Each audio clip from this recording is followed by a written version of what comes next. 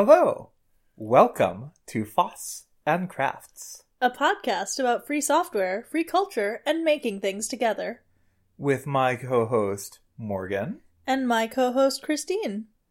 So, you were just complaining before we started this episode about something in particular. What was that thing you were complaining about? I played too many video games today, and now my wrists hurt. Ah, okay. Well, that doesn't sound too serious, right? It doesn't sound too serious, but it may be too serious. Well, so your wrist's hurting. If you are a computing professional, it can be very serious. And also, if you're even a crafting professional, it can be very serious. Today we're talking about repetitive strain injuries, or RSIs. Which are not just wrist issues. It can also be your elbow. It can be all sorts of areas of your upper body. It can even be lower parts of your lower body. So we are not giving medical advice on this podcast episode. That's right. I'm a doctor, but I'm not that kind of doctor. So why are we talking about this if we are not medical professionals?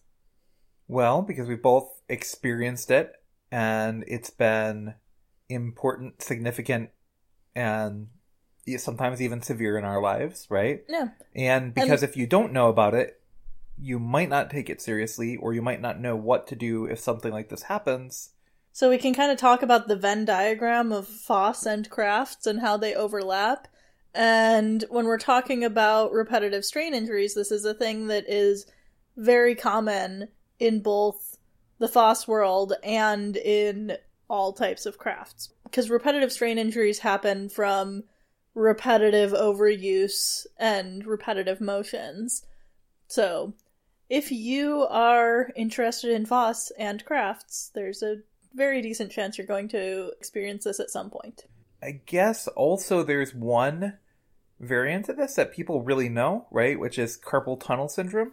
Mm-hmm. And I think that the phrase repetitive strain injury has become more popular, but when we first had to start learning about this because of the serious issues happening to me, I actually got a book called It's Not Carpal Tunnel Syndrome about repetitive strain injuries, because there were so few resources on the market and there were so few people talking about kind of the broader range of issues. So it could be carpal tunnel syndrome if you're hitting wrist pains, but why doesn't that necessarily cover everything?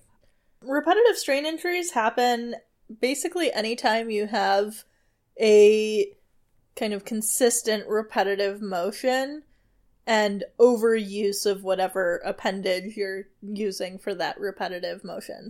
And they can happen everywhere. Carpal tunnel syndrome is one particular kind of RSI. So they're mostly in your joints because, motion. But it can happen in your ankles, your knees, your wrists, your elbows, your neck. And the term is broad, and it can range from most commonly, basically your musculoskeletal system, but it can be nerve issue type things. But nerve issue type things are actually overdiagnosed sometimes, and it's more common to have musculoskeletal type issues that are causing RSI. Mm-hmm. And that's good news in some ways because it's kind of more treatable. So, I think that our exposure to the idea of repetitive strain injuries started with Christine. So, do you want to tell your story? Yeah, so the first time I heard about repetitive strain injuries was I had heard about, I was reading and learning about free and open source software history, right? And so that meant reading about the story of some famous hackers, including Richard Stallman, who famously experienced such severe wrist injuries that at one point he had to hire somebody else to type into Emacs for him. And it kind of became this weird myth to me, like that there were like these super hacker type people out there, and we've had conversations about the risks of putting people on pedestals, and actually this is one of those types of risks. As in some ways I had actually said like, well, I'm not a super hacker type person. I realize that some people listening to this show might now have that impression of me, maybe, I don't know, but I used to think I'm not. And I still think I'm not a super hacker type person, and there are all these other people out there who are so much more impressive than me. And therefore, it was kind of like, well, it's something that probably won't happen to me because I'm not that impressive, which is like a weird way of like, kind of like, I think I don't know what the right word to use is, but kind of like making it like this. It's mythologizing it. Yeah, it's mythologizing like you're it. so hardcore of a hacker that That like you hacked long enough your wrists were injured. Right. And truth be told, that is very likely to happen if you are that kind of hardcore hacker, right? But especially if you're someone who programs for their job and also programs for hobby. Right. So the first Libre Planet I ever went to, that was like, I had only been to a couple of free and open source software conferences, and this was, about, I guess it was in 2009, so a frighteningly long time ago at the point in time that we're talking about this. And I had just started working at Creative Commons, so I was very excited, like, I'm really getting to do free and open source software type things. I feel like my career is moving in a really interesting place, and I was very excited about it. And then I went to this conference, and there were lightning talks. And in the lightning talks, this programmer went up there and said, hey, repetitive strain injuries, they're serious. They can happen to everybody in this room. They can happen to you. And then they wrote this URL on the board, if I remember correctly, which I then typed in and bookmarked and what kind of rolled my eyes at, which was called, if your wrist hurt, you must be a programmer, which you've rolled your eyes at for a different reason, which is... Well, because we've already outlined it. Like, anyone can get repetitive strain injuries that engages in activities that have repetitive motion. But it was a great article that was very helpful in it was the first article I had really seen that was very comprehensive about this, but I was kind of, still like, oh, well, this is interesting, and maybe someday in the future I'll have to worry about this, but certainly not anytime soon. And so I came back from that trip, and like a week later, I ended up having a really strange injury. Like most people, repetitive strain injuries kind of come on gradually. Christine had a very dramatic and traumatic event that led to it. Well, wait a minute. Repetitive strain injuries can happen from dramatic and traumatic events very frequently. So if you have one, actually, that is a very likely way to be able to push you over the edge, which is what happened with me. And we know several people where that type of thing has happened. So there's definitely this possibility where you have a workflow and it works just enough, and then one thing tweaking it, then like that sets the stress level on your body over. This is a kind of one in a series of many ridiculous Christine stories. So about Christine injuring herself. Yes, or almost, or nearly injuring myself. In this particular case, brief content warning where you can choose to pause and skip over the next 30 seconds because I am about to describe an injury. This is Future Morgan. The story ended up taking about 2 minutes, so I'm going to leave a good chunk of white space here. And then I will also leave a good chunk of white space at the end of the story, and you can join again at around the 10-minute mark.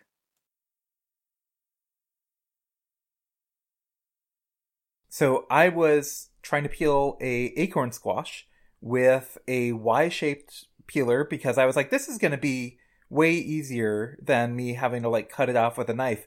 And it was kind of not moving very well. And then I went, and I suddenly looked down, and there was this diagonal slice across my thumb where I just cut off a chunk of my thumb, like a pretty significant chunk. Like about a quarter inch of your thumb. Yeah, disappeared. And I looked into the trash can, and there was just this chunk of flesh that was in there. And I was like, oh, shoot.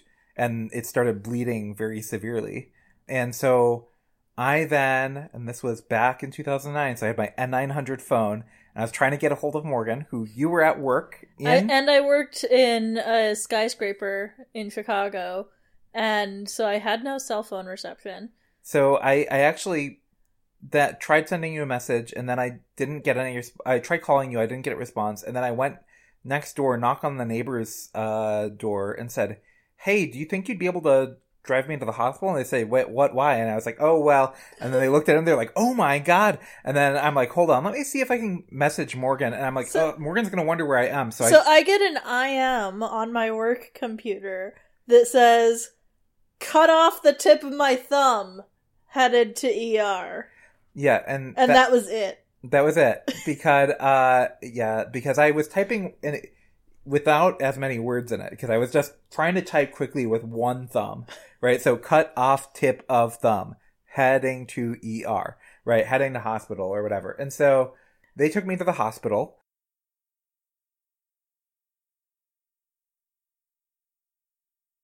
This is probably the end of the content gory warning part of it. So you eventually So came to the hospital. yeah, I was the manager of a frame shop and I was the only person there, so I couldn't, like, leave.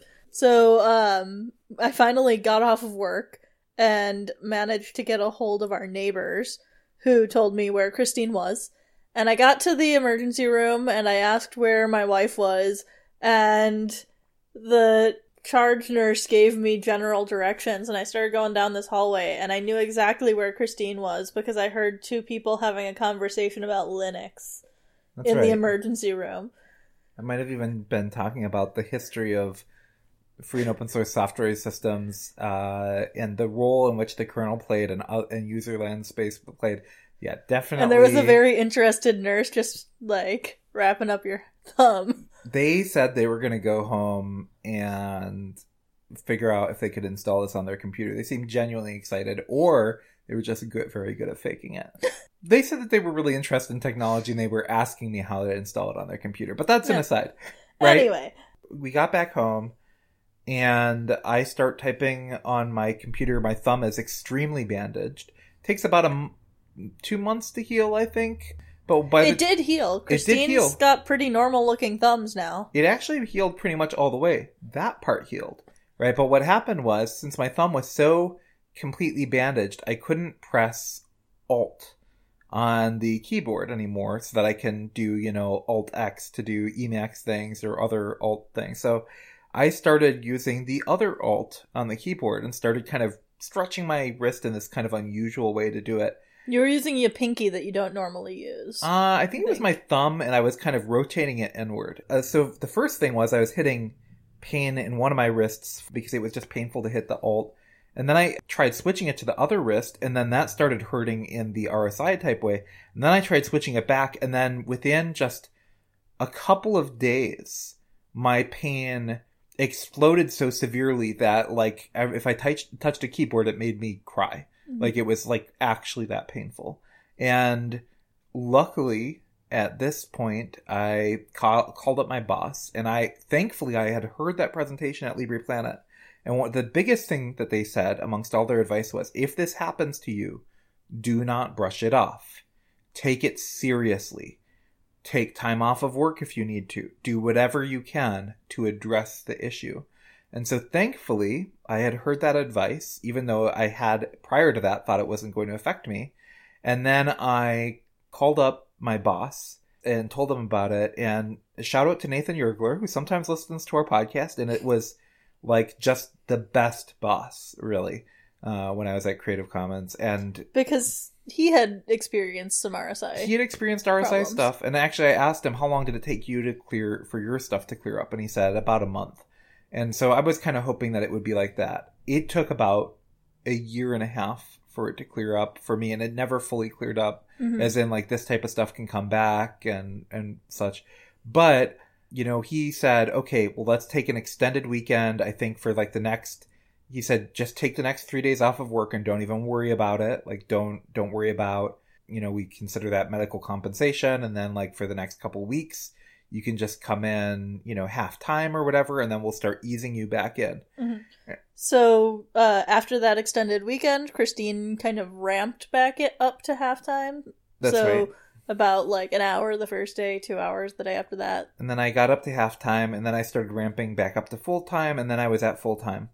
And that was really hard. And I was doing everything I could to try to read up, research, and make things better, and try to reduce the amount of time and stuff that I spent on my wrists. And it was hard because it felt like things were getting better so shockingly slowly, or maybe not at all.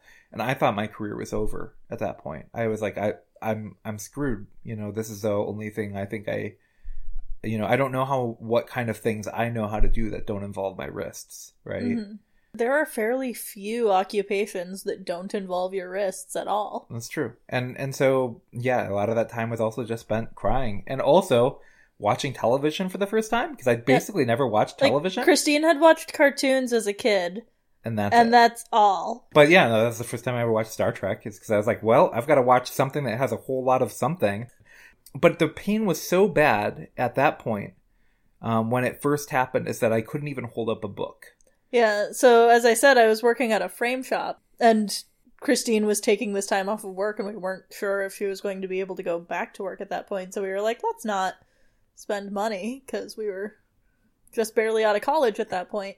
So I made Christine a book holder as an accessibility device out of scraps of plexiglass from the frame shop, so that she could just prop this thing in her lap and hold open the book, and all she had to do was switch the page. Yep. This was before e-readers or tablets were really... Yeah. So, and that helped a lot, but, I then spent like the next year and a half doing everything I could to try to reduce pain, to try to reduce everything. And it actually held off the amount of time it probably would have taken for me to start the Media Goblin project, because my wrists were in so much pain. I wanted to actually start that project much sooner, but I felt like I couldn't. Mm-hmm. And so it was really for about a year and a half, I couldn't touch a computer at all when I got off of work. Yeah. And even after that, I could still only touch the computer for very, very brief increments outside of work for like a couple of years. Yeah. So now let's get to your story, and then we'll actually talk about how we actually have dealt with things and how things have gotten better and so on. So my RSI story is less about programming. I, as you know, if you've listened to several episodes of our podcast about it, have been a graduate student for like most of my adult life. And the times that I started having wrist pain were the busy times during graduate school. So finals weeks, or when I was writing my thesis for my master's program, or studying and taking my comprehensive exams, and then like periodically whenever I had dissertation deadlines. So I was not able to just stop and take a break at those points, because the reason that my wrists were so bad is because I couldn't stop.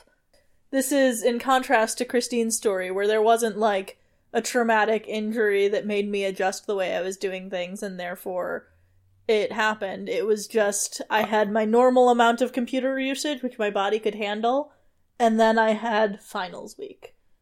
Right. And then you had a big ramp up of work, basically. So mine was a matter of volume, as opposed to changing a standard workflow.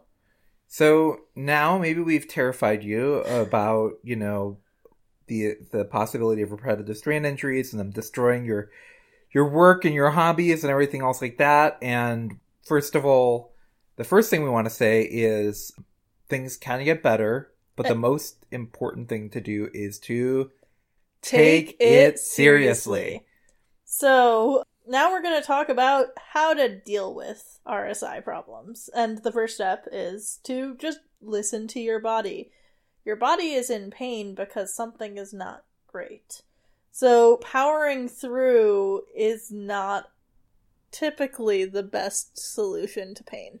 Well, and if you try powering through sufficiently, you might find that things stop working, right? And this has actually happened to a lot of people who have had enough wrist pain and then thought that, well, it's just pain. What's the worst that could happen?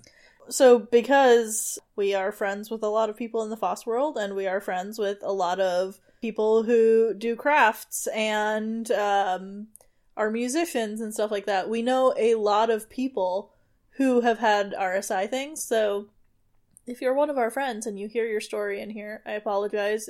Or it might be someone else's story that has similar things, because we're just talking from the context of our own experiences and the people that we know. And so the next thing is you should see a doctor, right? Yeah. And we're definitely not going to be the podcast that tells you not to go to a doctor. But you should be prepared for most doctors to not be helpful. Yeah, your general practitioner probably does not have that much specialized experience with repetitive strain injuries. I mean, and like my experience going to a doctor about my RSI was they said, one thing which was true and helpful, which was that it was from overuse. And then they told me, and this is because, you're just, if you lose some weight, you won't have these problems anymore. As if Christine was out there walking on her hands and putting all that weight. And this was actually one of the points where, I was actually, I was lighter than where I am now. It's true that, so a lot of the stuff can be deferred pain, where the pain can come from different parts. And it is true that the way that you carry yourself and your weight can make a big difference. And there is a lot of, arm bones connected to the shoulder bone issues with RSI. Yeah, but it wasn't helpful, and we know plenty of people who, were much thinner and have had those types of problems. And in general, there's just often, you might need to seek out a specialist. And even if you seek out a specialist, you probably need to do your own research. So I know somebody who went to the Mayo Clinic, and we actually gave this person a lot of the same advice that we're going to talk about on here, right? And they did everything that their medical expenses would cover through their healthcare program, but wouldn't buy themselves a keyboard. And it turned out they have had a lot of trouble getting better, and they got what was theoretically the best credible care in the world, right? Mm-hmm. So you have to do your own research in conjunction with the professional research that's out there, and advocate for yourself. And there, some of the specialists you may find may actually be specialists that your general practitioner is not aware of, mm-hmm. right? So we think that all that's important and useful, but it's not probably going to actually be a magical solution to the problem. You just don't go to the doctor and they just hand you a cure your RSI pill and then everything goes away, right? Yeah. And again, one of the reasons you should go to the doctor is because there are certain kinds of repetitive strain injuries that may require medical intervention. So carpal tunnel, for example, sometimes can be treated with surgery. And that surgery is actually very controversial itself. And if you are looking at getting that surgery, you should take a look at how it is done and what the consequences are, and just be very well informed. And how many times that specific doctor has done that specific procedures. All of the things that you should do before having a surgery in general. Yeah. I'm not advocating for it. But different types of injuries are going to obviously have different types of treatment. Yeah. So one thing that you probably want to look at in some form is I put this under therapies because all of these things end with therapy. So the one that worked for Christine was trigger point therapy. You could Mm-hmm. also do occupational therapy or physical therapy. And all of these types of therapies are going to focus on exercises and stretches and ways to relieve muscle pain and muscle strain and stress. Yeah, especially as in terms of applying pressure and stuff like that. Well, and then there's also massage therapy, too. With therapeutic massage and trigger point therapy are directly interrelated. And the research on some of these things is actually kind of spotty.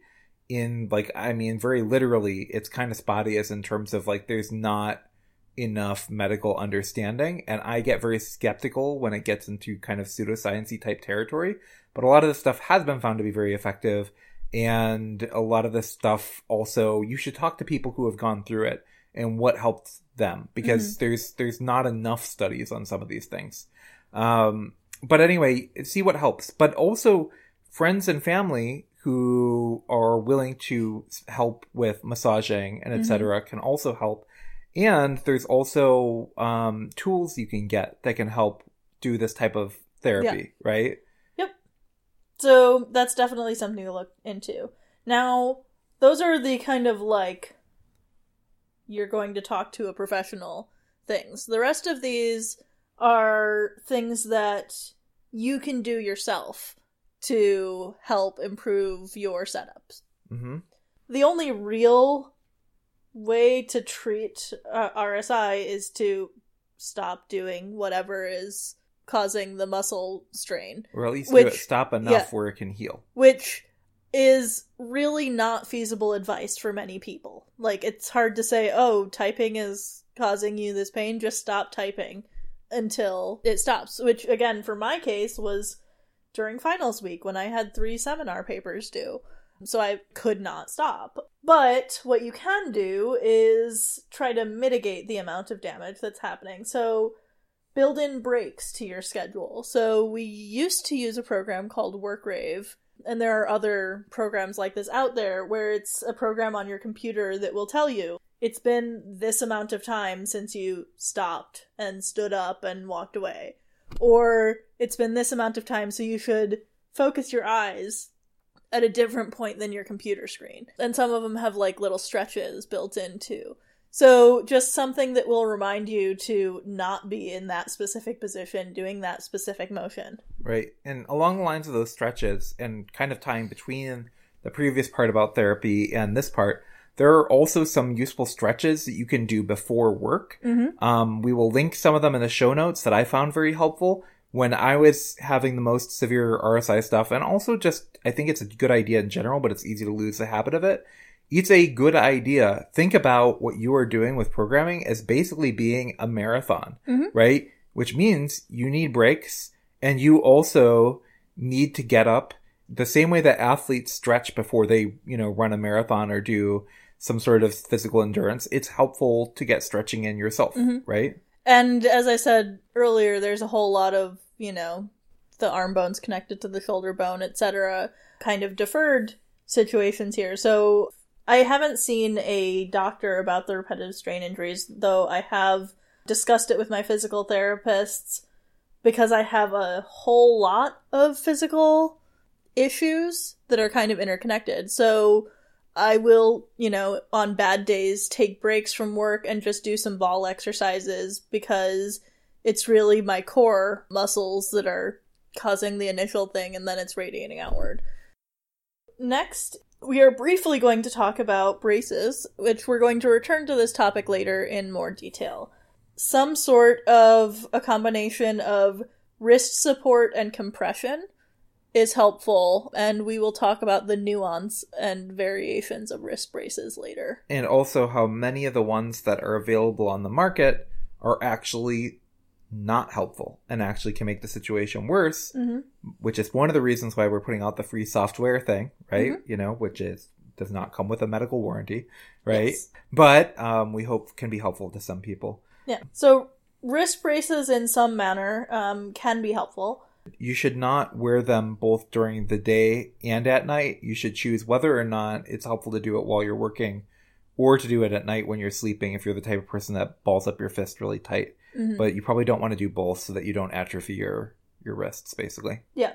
And there's other accommodations that you can do, such as the book holder that I made for Christine, so that you can mitigate the damage that you're doing at times that you don't need to be at a computer. And when you are at a computer, it's really important to find a computing setup that works for you and your body and your pain. So the biggest one that I think you'll see people highlight for good reason is get a good keyboard, right?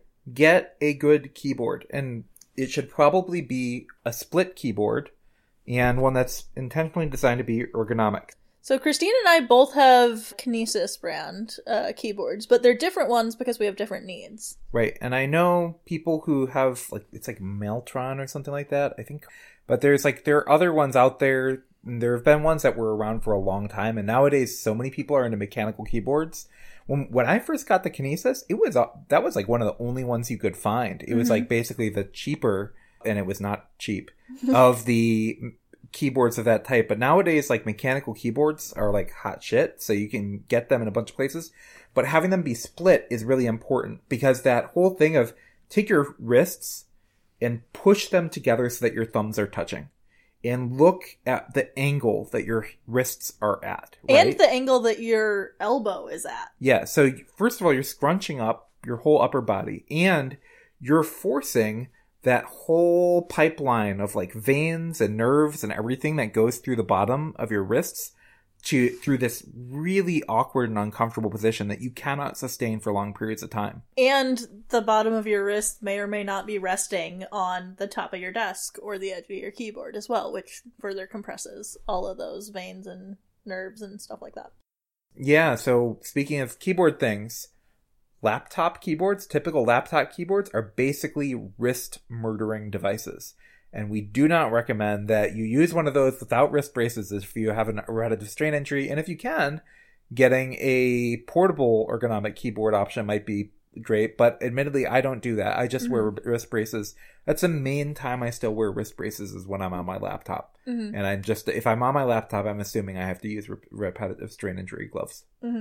So yeah, spending the money for a good keyboard setup, it is worth the money. Think of it this way. You are a professional. You are or even if you're not a professional, your ability to use your wrists is probably essential to what you want to be able to do with your life. If you invest in any other sort of tools in your life, getting a good keyboard should be sensible, right? Like, it should be high priority in your life. And if your work can compensate to get it, take advantage of that. If your work doesn't, do it yourself and then pester your work to start accommodating those types of things. Or to reimburse you. And Christine is still using that same keyboard that she got in 2009. So if you invest in a good quality keyboard, then it can last you. Now, when we say split keyboard, Christine and I both have Kinesis keyboards. Christine's is one giant hunk of plastic. One giant hunk of plastic with about, 6 inches between the left set of keys and the right set of keys? I don't know how far apart it is. It's not quite 6 inches, but it is further apart. Depends on where you start measuring it on it, right? So, but it's got a gap in the middle, and the thumbs actually can do more things than just pressing a space bar. They can do several buttons that are there. So, and there's several buttons that are there that were intended for you to map. But it's one hunk of plastic. Whereas mine is literally split. I have 2 separate chunks of keyboard for the left and the right. And the reason that I do that is because I have a bad back. So I can't sit in one position for the whole workday a lot of times. So I have 2 different chairs that I can sit between and basically 2 different setups. So we didn't put this on here, but actually you should talk about your 2 different chair sets. Because first of all, we didn't put chair on here, and I don't know why we didn't. Yeah, that should be on this list. Chairs are important, right? Like, chairs are really important. If you are sitting, chairs are really important. If you are standing and doing a standing desk, the way you're standing is also really important. And also, if you're doing a standing desk type thing, you probably actually want to switch between standing and sitting alternately, because people also get injuries from standing too much for the long period of time. One way or another, whatever position you're in, you should get support for. Yeah. Right? And if, like me, you have trouble maintaining one position for long periods of time, which, again, is one of the reasons why repetitive strain injuries can happen. So basically, I have I use it for work, so it sounds silly calling it this, but I have a gamer chair. We both have gamer chairs, because they are affordable ergonomic chairs. Well, I mean, affordable should be in air quotes. All of this, we should acknowledge the fact that we are coming from a position where we were able to invest the money in good keyboards and good chairs. And that didn't all happen at once. I mean, the chairs happened within the last 2 years. Let's put it this way. Chairs can get really expensive, especially in the ergonomic category. But these quote-unquote gamer chairs are actually quite comfortable, designed for people who are going to put their butts in them for a long-ass period of time, right? And they were better than many of the more expensive ergonomic chairs that we were looking at out there. And the more professional. Yeah, so it's worth getting a good chair because your posture is going to matter, and it's going to be part of your positioning and reducing strain. Yeah. So that's one of my setups, and sitting in that chair, my desk setup looks like a standard desk setup, basically. Chair, desk, keyboard, 2 monitors. And then I also have an armchair that's sitting next to my desk, and it's off to the side. And I can sit on that armchair facing my desk, and I have the larger monitor on a turntable so that I can turn it.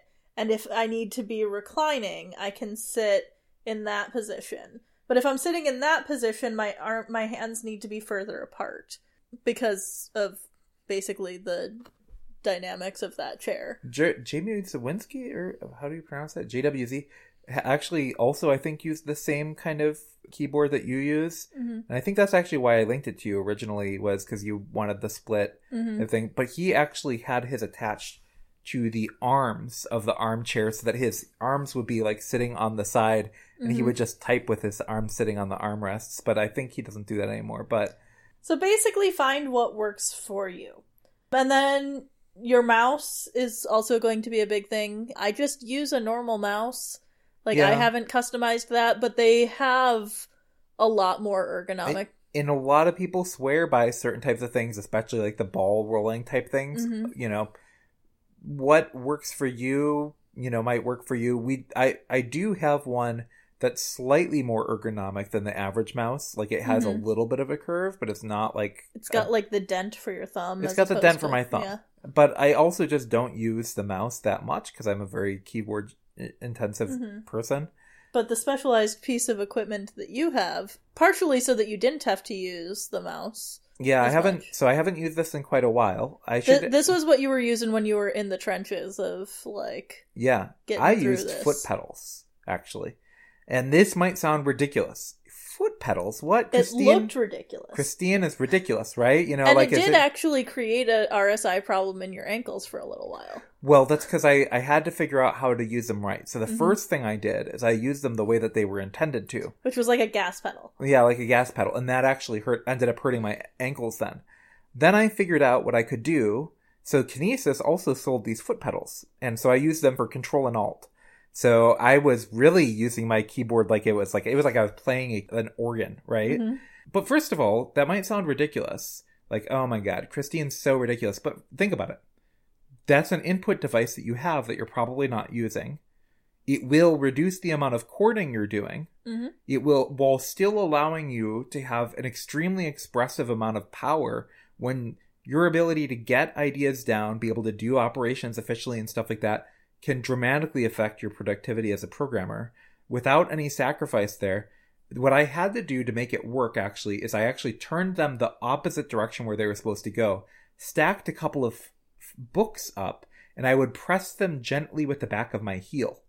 So, and So then it was more like tapping your foot as opposed to tapping the back of my foot. A gas pedal. Yeah, it was just kind of like I would just lightly tap the back of my foot and I would press Control Alt. And actually, that setup was great. The main reason I haven't pulled it out again is that I destroyed the books by having that, and I've meant to make a more permanent structure. And maybe we should actually make that. I can actually make that. Yeah, you could totally make that. We've got a whole bunch of scrap wood. We should totally make that. That would be great. I would really like that back. And then we could just cover it in a little bit of fabric, and then it wouldn't be... oh my God, we should do this. Okay, so we just live did that. That's not something that has been planned previously. Yeah. I have thought many times I should get Morgan to help me with this because I'm not good with that type of thing. That is within my wheelhouse. Yeah. So yeah, foot pedals might sound ridiculous, but it can be useful. And that is a case where you have to kind of like mess around with it, because using it as intended did cause a different RSI problem for the same reasons that you got the initial thing where you changed your workflow due to an injury. But in this case, it's using your ankles in a way that you didn't normally use them. But it was awesome. When I ended up figuring out that structure, it worked so great. So yeah, I think that there's probably actually a really worthwhile and powerful open hardware design waiting out here, which is like the programmer foot pedals. Yeah. And I'm pretty sure tapping the back of your foot is the best way to do it. Because then your foot is also pretty much level. It's just a slight movement. Yeah. So there's also like some software accommodations you can do.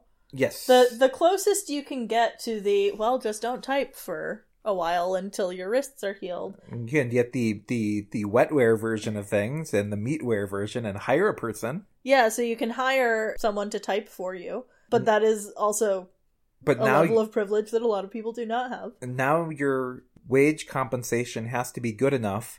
It has to compensate you and the person who is typing for you. Yep. Alternately, you can do the software version of that where you use some sort of voice recognition, speech to text program, which might involve some editing to fix things, but it's probably less typing than just typing. And actually, Lisp turns out to both for people who are typing impaired and also people who are visually impaired, in both cases, Lisp is the best language because it's possible to very easily structurally edit. And there are a couple of there's a really interesting video from over a decade ago by somebody from PyCon explaining how they modified Emacs along with a proprietary voice recognition program to be able to do editing through talking. And it was like speaking into like this like alien language. Like it almost sounded like, because it was actually just small emits of like like would like navigate and do these types of commands. But you can totally program using your voice, right? Yeah. Well, and with Lisps, you can say like left parens, right parens. Yeah, well, except it's just basically instead of saying left parent, right parent, it was just like like it was just like short, utterances.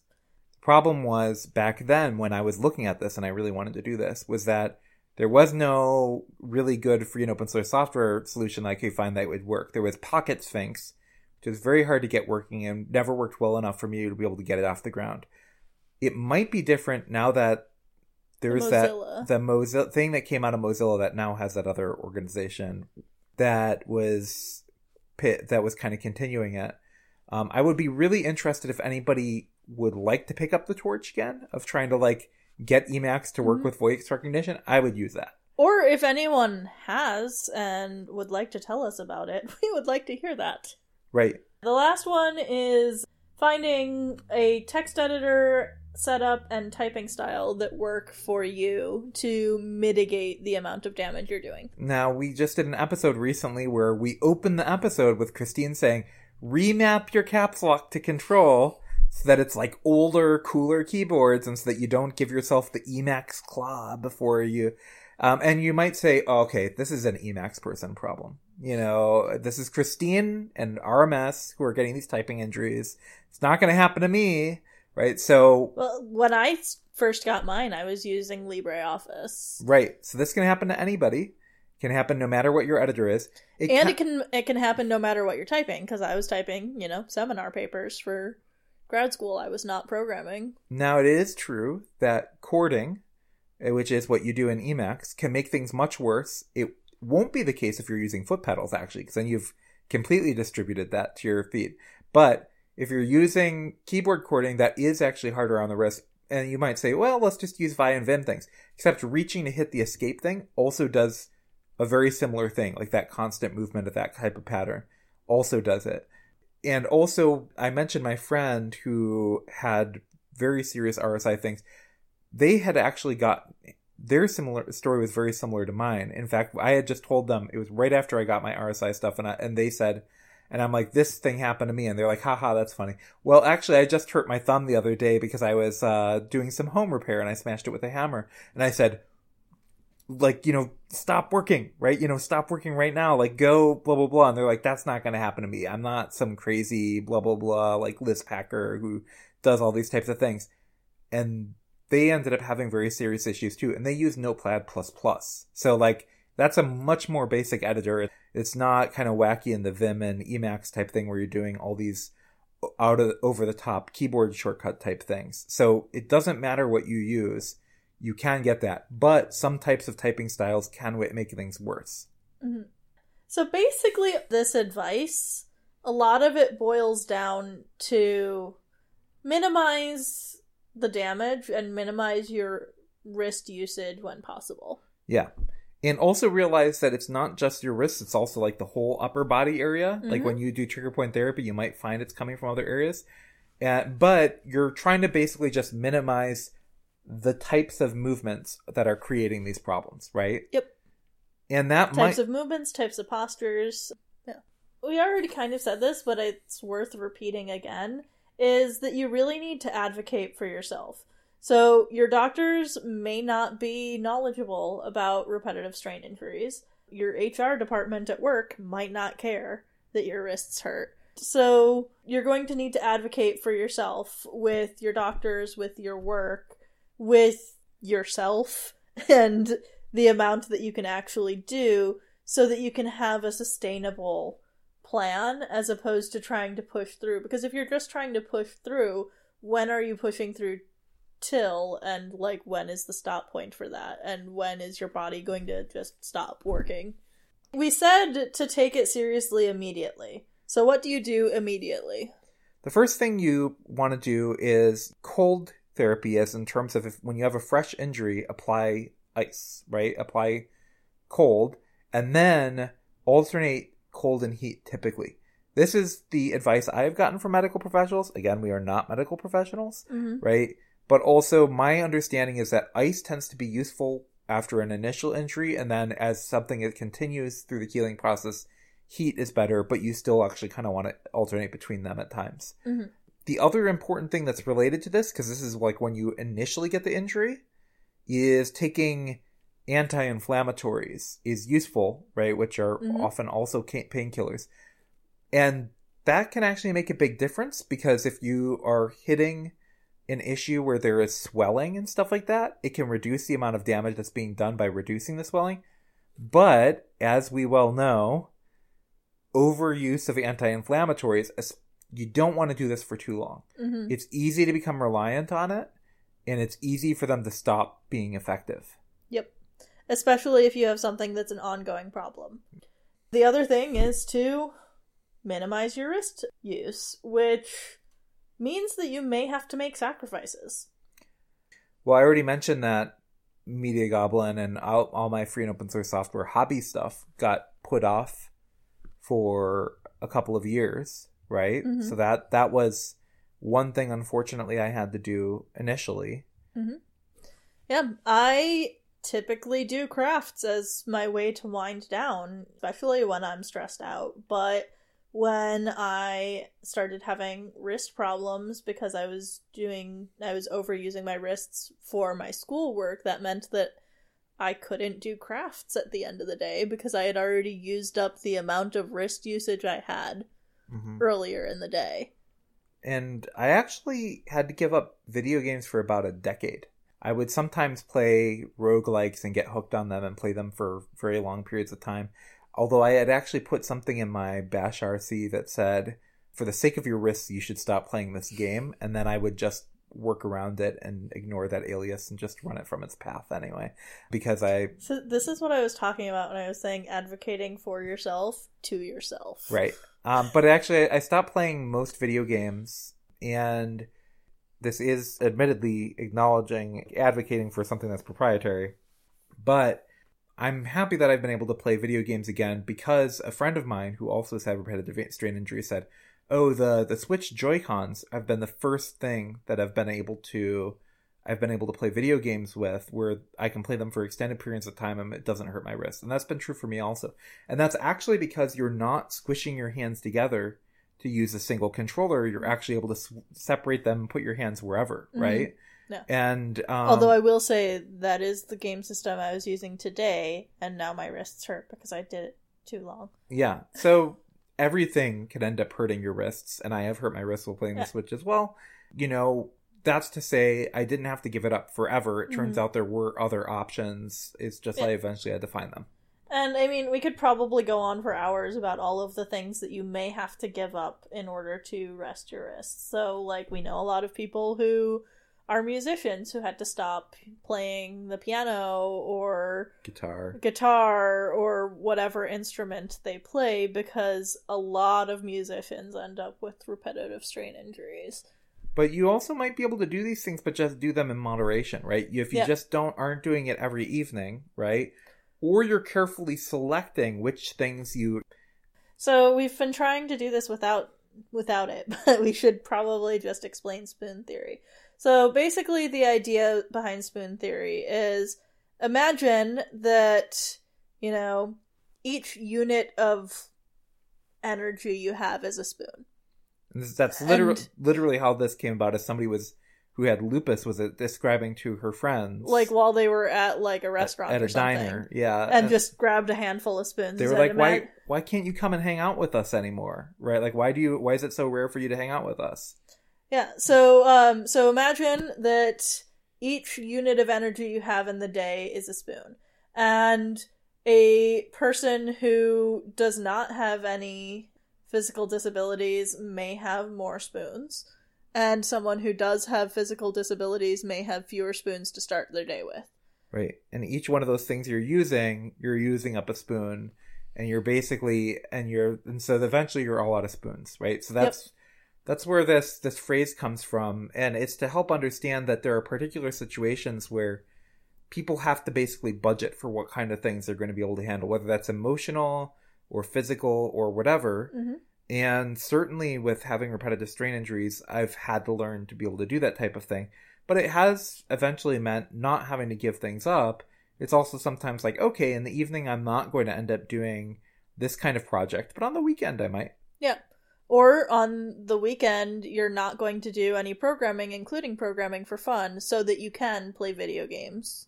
And different kinds of activities that might use your wrists or whatever you have injured, using them in different ways might be okay, right? Like I'm able to typically cook without that affecting my wrist too much. Yeah. But other things like scrubbing surfaces is just death for my wrists.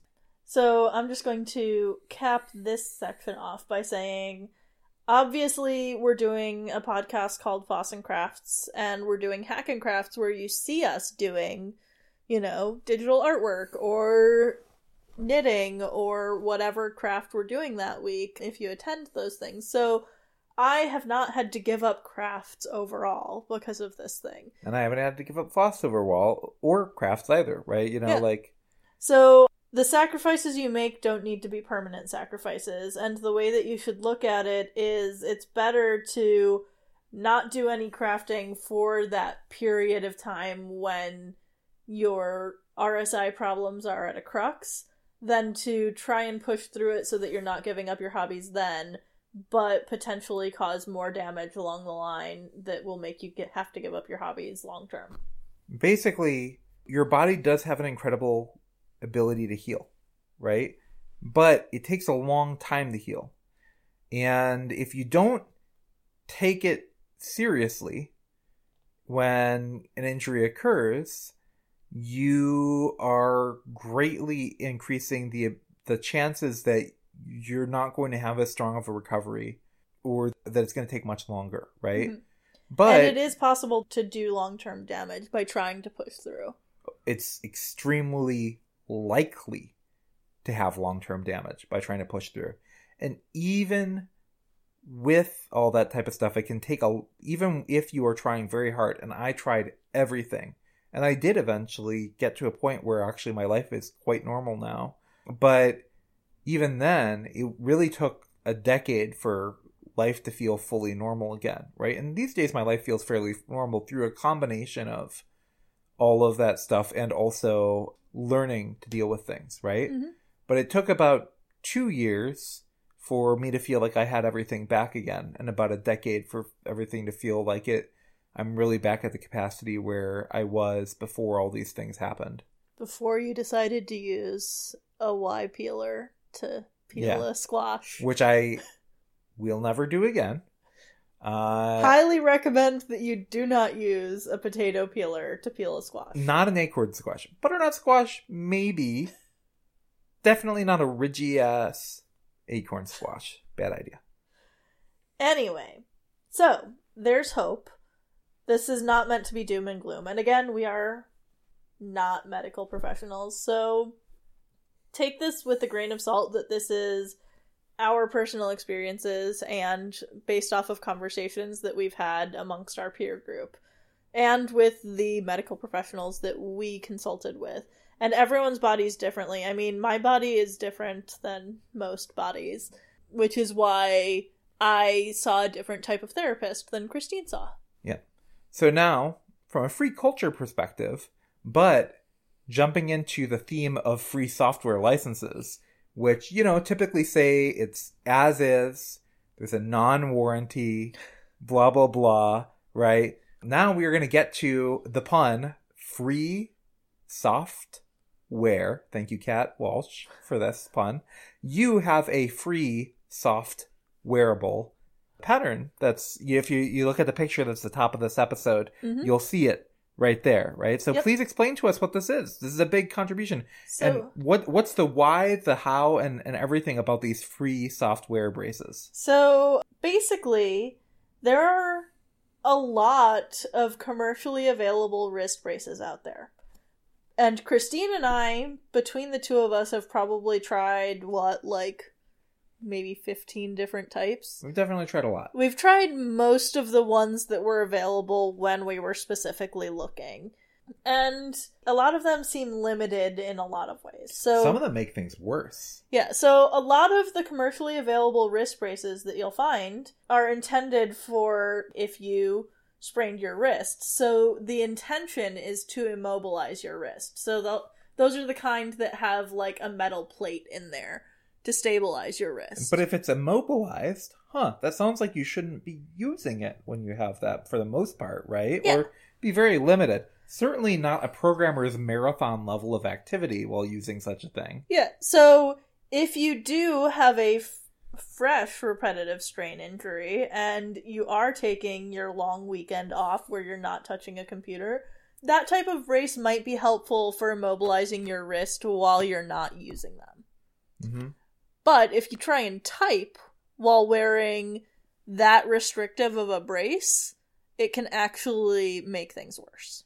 Yeah, so I found that those metal plates really dug into my wrist, and just the general shape of those braces, like, they helped a little bit initially, and then they got really grody and kind of gross, and also just stopped working effectively. There's also the type of gloves that you'll more typically find at, like, craft stores. So these ones are basically just like a compression slip glove. So it's, spandex that does a little bit of compression on your hands, but it has no support for your wrists. And that's because these are mostly made for people who are doing hand stitching or knitting or crocheting. And those tasks, your hands are basically just like up in the air, like doing your project, right? Whereas if you're wearing them because you're typing, then you want extra padding on the bottom of your wrists because your wrist might be leaning on a desk or on your keyboard. That kind is good if what you're looking for is mainly compression. But what we found we needed for RSI problems is something that's basically like those slip compression gloves, but added padding. We found two types that worked. One that Christine really likes, and I also really like that one. And then another one that I like for driving better than that one. So basically... driving's another activity that can mess up your wrists if you do it for, like, marathon periods of time. Well, and if you're driving, like, say you have a job that involves a lot of driving, then you might end up with repetitive strain injuries in both your wrists and your ankle. I have some that I like for typing, which basically are the pattern that you'll see on our website that I made. It's a compression slip glove that has two strips of padding that are about 3/4 of an inch to an inch apart. They're basically two foamy thick lines that run down the middle of where your wrist goes to the top through the padding on the underside of the glove. Which is, in my opinion, ideal for typing. They're awesome, right? So there was this company that sold these, and I bought like something like 10 of them or something like that at one point, and it was 10 of them, but they didn't come in pairs. You had to buy them individually. Yeah, so it was basically like five pairs. And I basically used them for 15 years and like went through all of them. The company, I was afraid this would happen someday. The company went out of business and they stopped selling these things, and you couldn't get them anymore.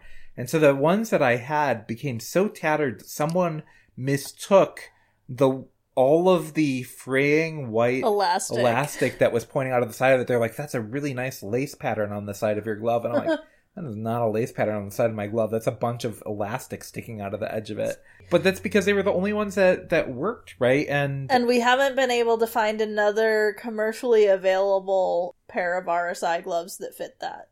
Which it might be out there, and we just haven't found it. The other style that I like for driving, because those two parallel lines go all the way to, like, top of the brace to the bottom of the brace. So when you're driving, you want the steering wheel to basically fit between your thumb and your fingers, right? So having that line go basically between your thumb and fingers, Yeah. kind of that padding is a little bit more in the way than useful. So I found another one that has kind of a crescent shape that goes on the heel of your palm. It's better for driving, but the ones that work for typing worked really well for both of us, but they stopped making them, and I, as I've mentioned on this podcast before, developed an allergy to synthetic fabrics. Which means for the last couple of years, if I've had RSI problems, which you were finishing your dissertation. Which you'll recall I was finishing my dissertation, so that means I did.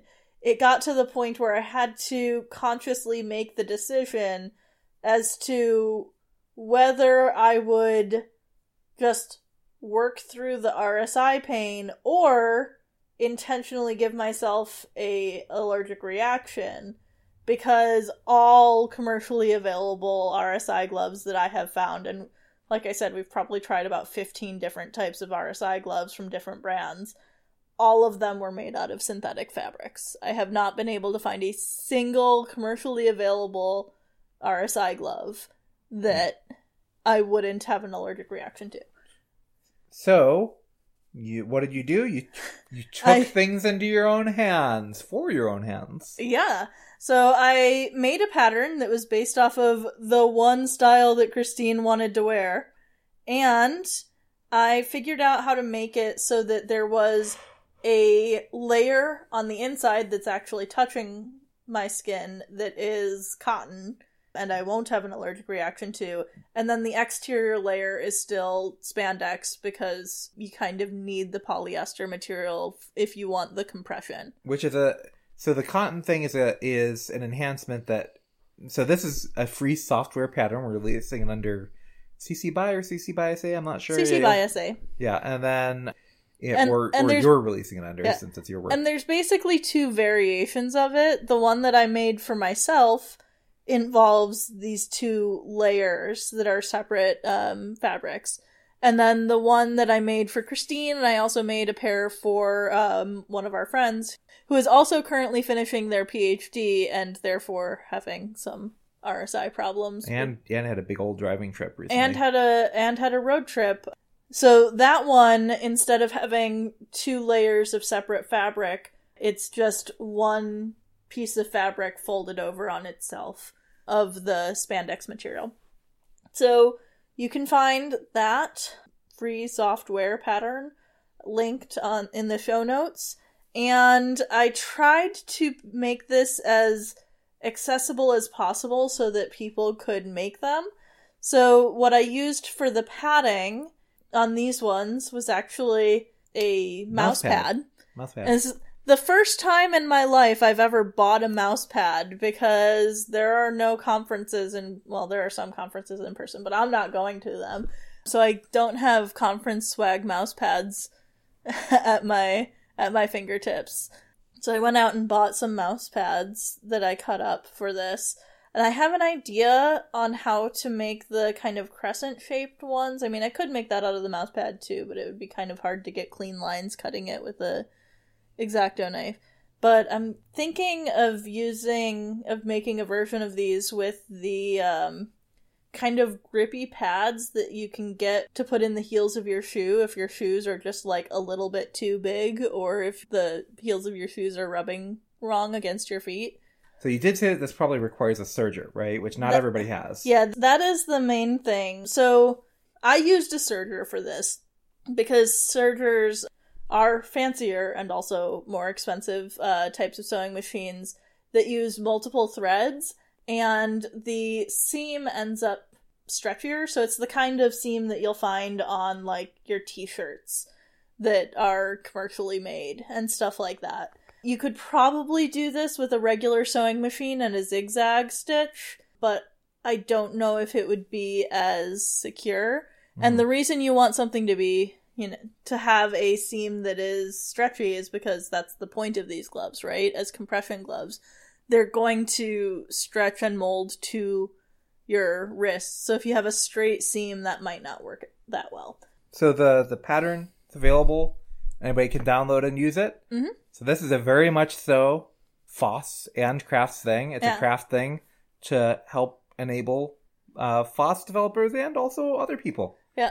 Also, ironically, this project was not great for my wrists to make because there are parts of the sewing on this that had to be done by hand because basically it's a tube of, I think it's like 2 3/4 inches at the top and bottom, which is too small to fit on most domestic sewing machines.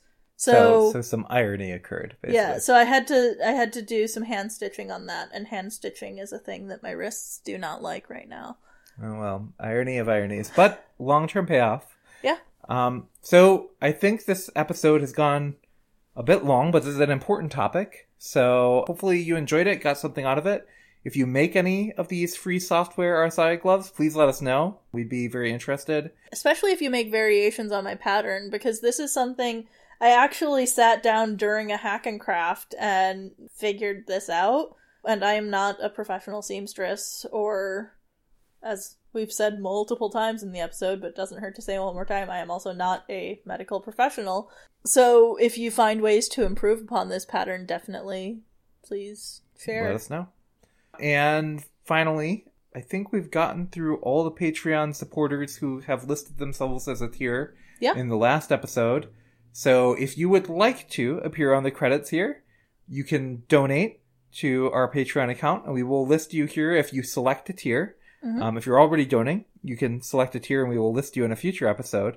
So for today, we're just going to do a general blanket thank you to all of our Patreon supporters. Yeah.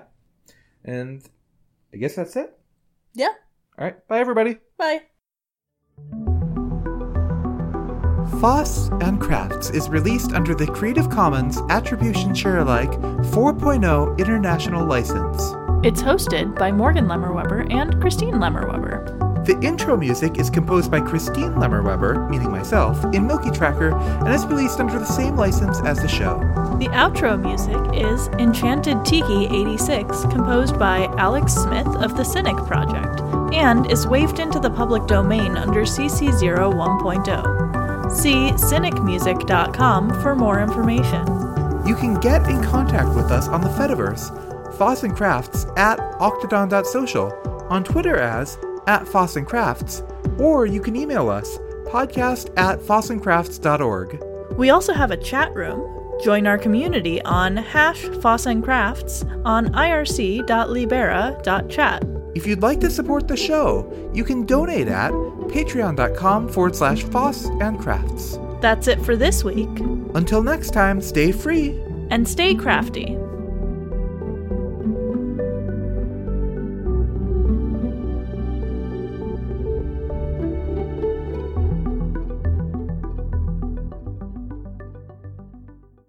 Speaking of wrists, Morgan often comments that I'm very expressive in like typing, like talking and explaining with my hands. But Morgan is literally for a audio only podcast, pointing, doing detailed explanations of where like pretty much the seams would be on these things, the padding. Well, you like can that. see it. Yeah, I can see it.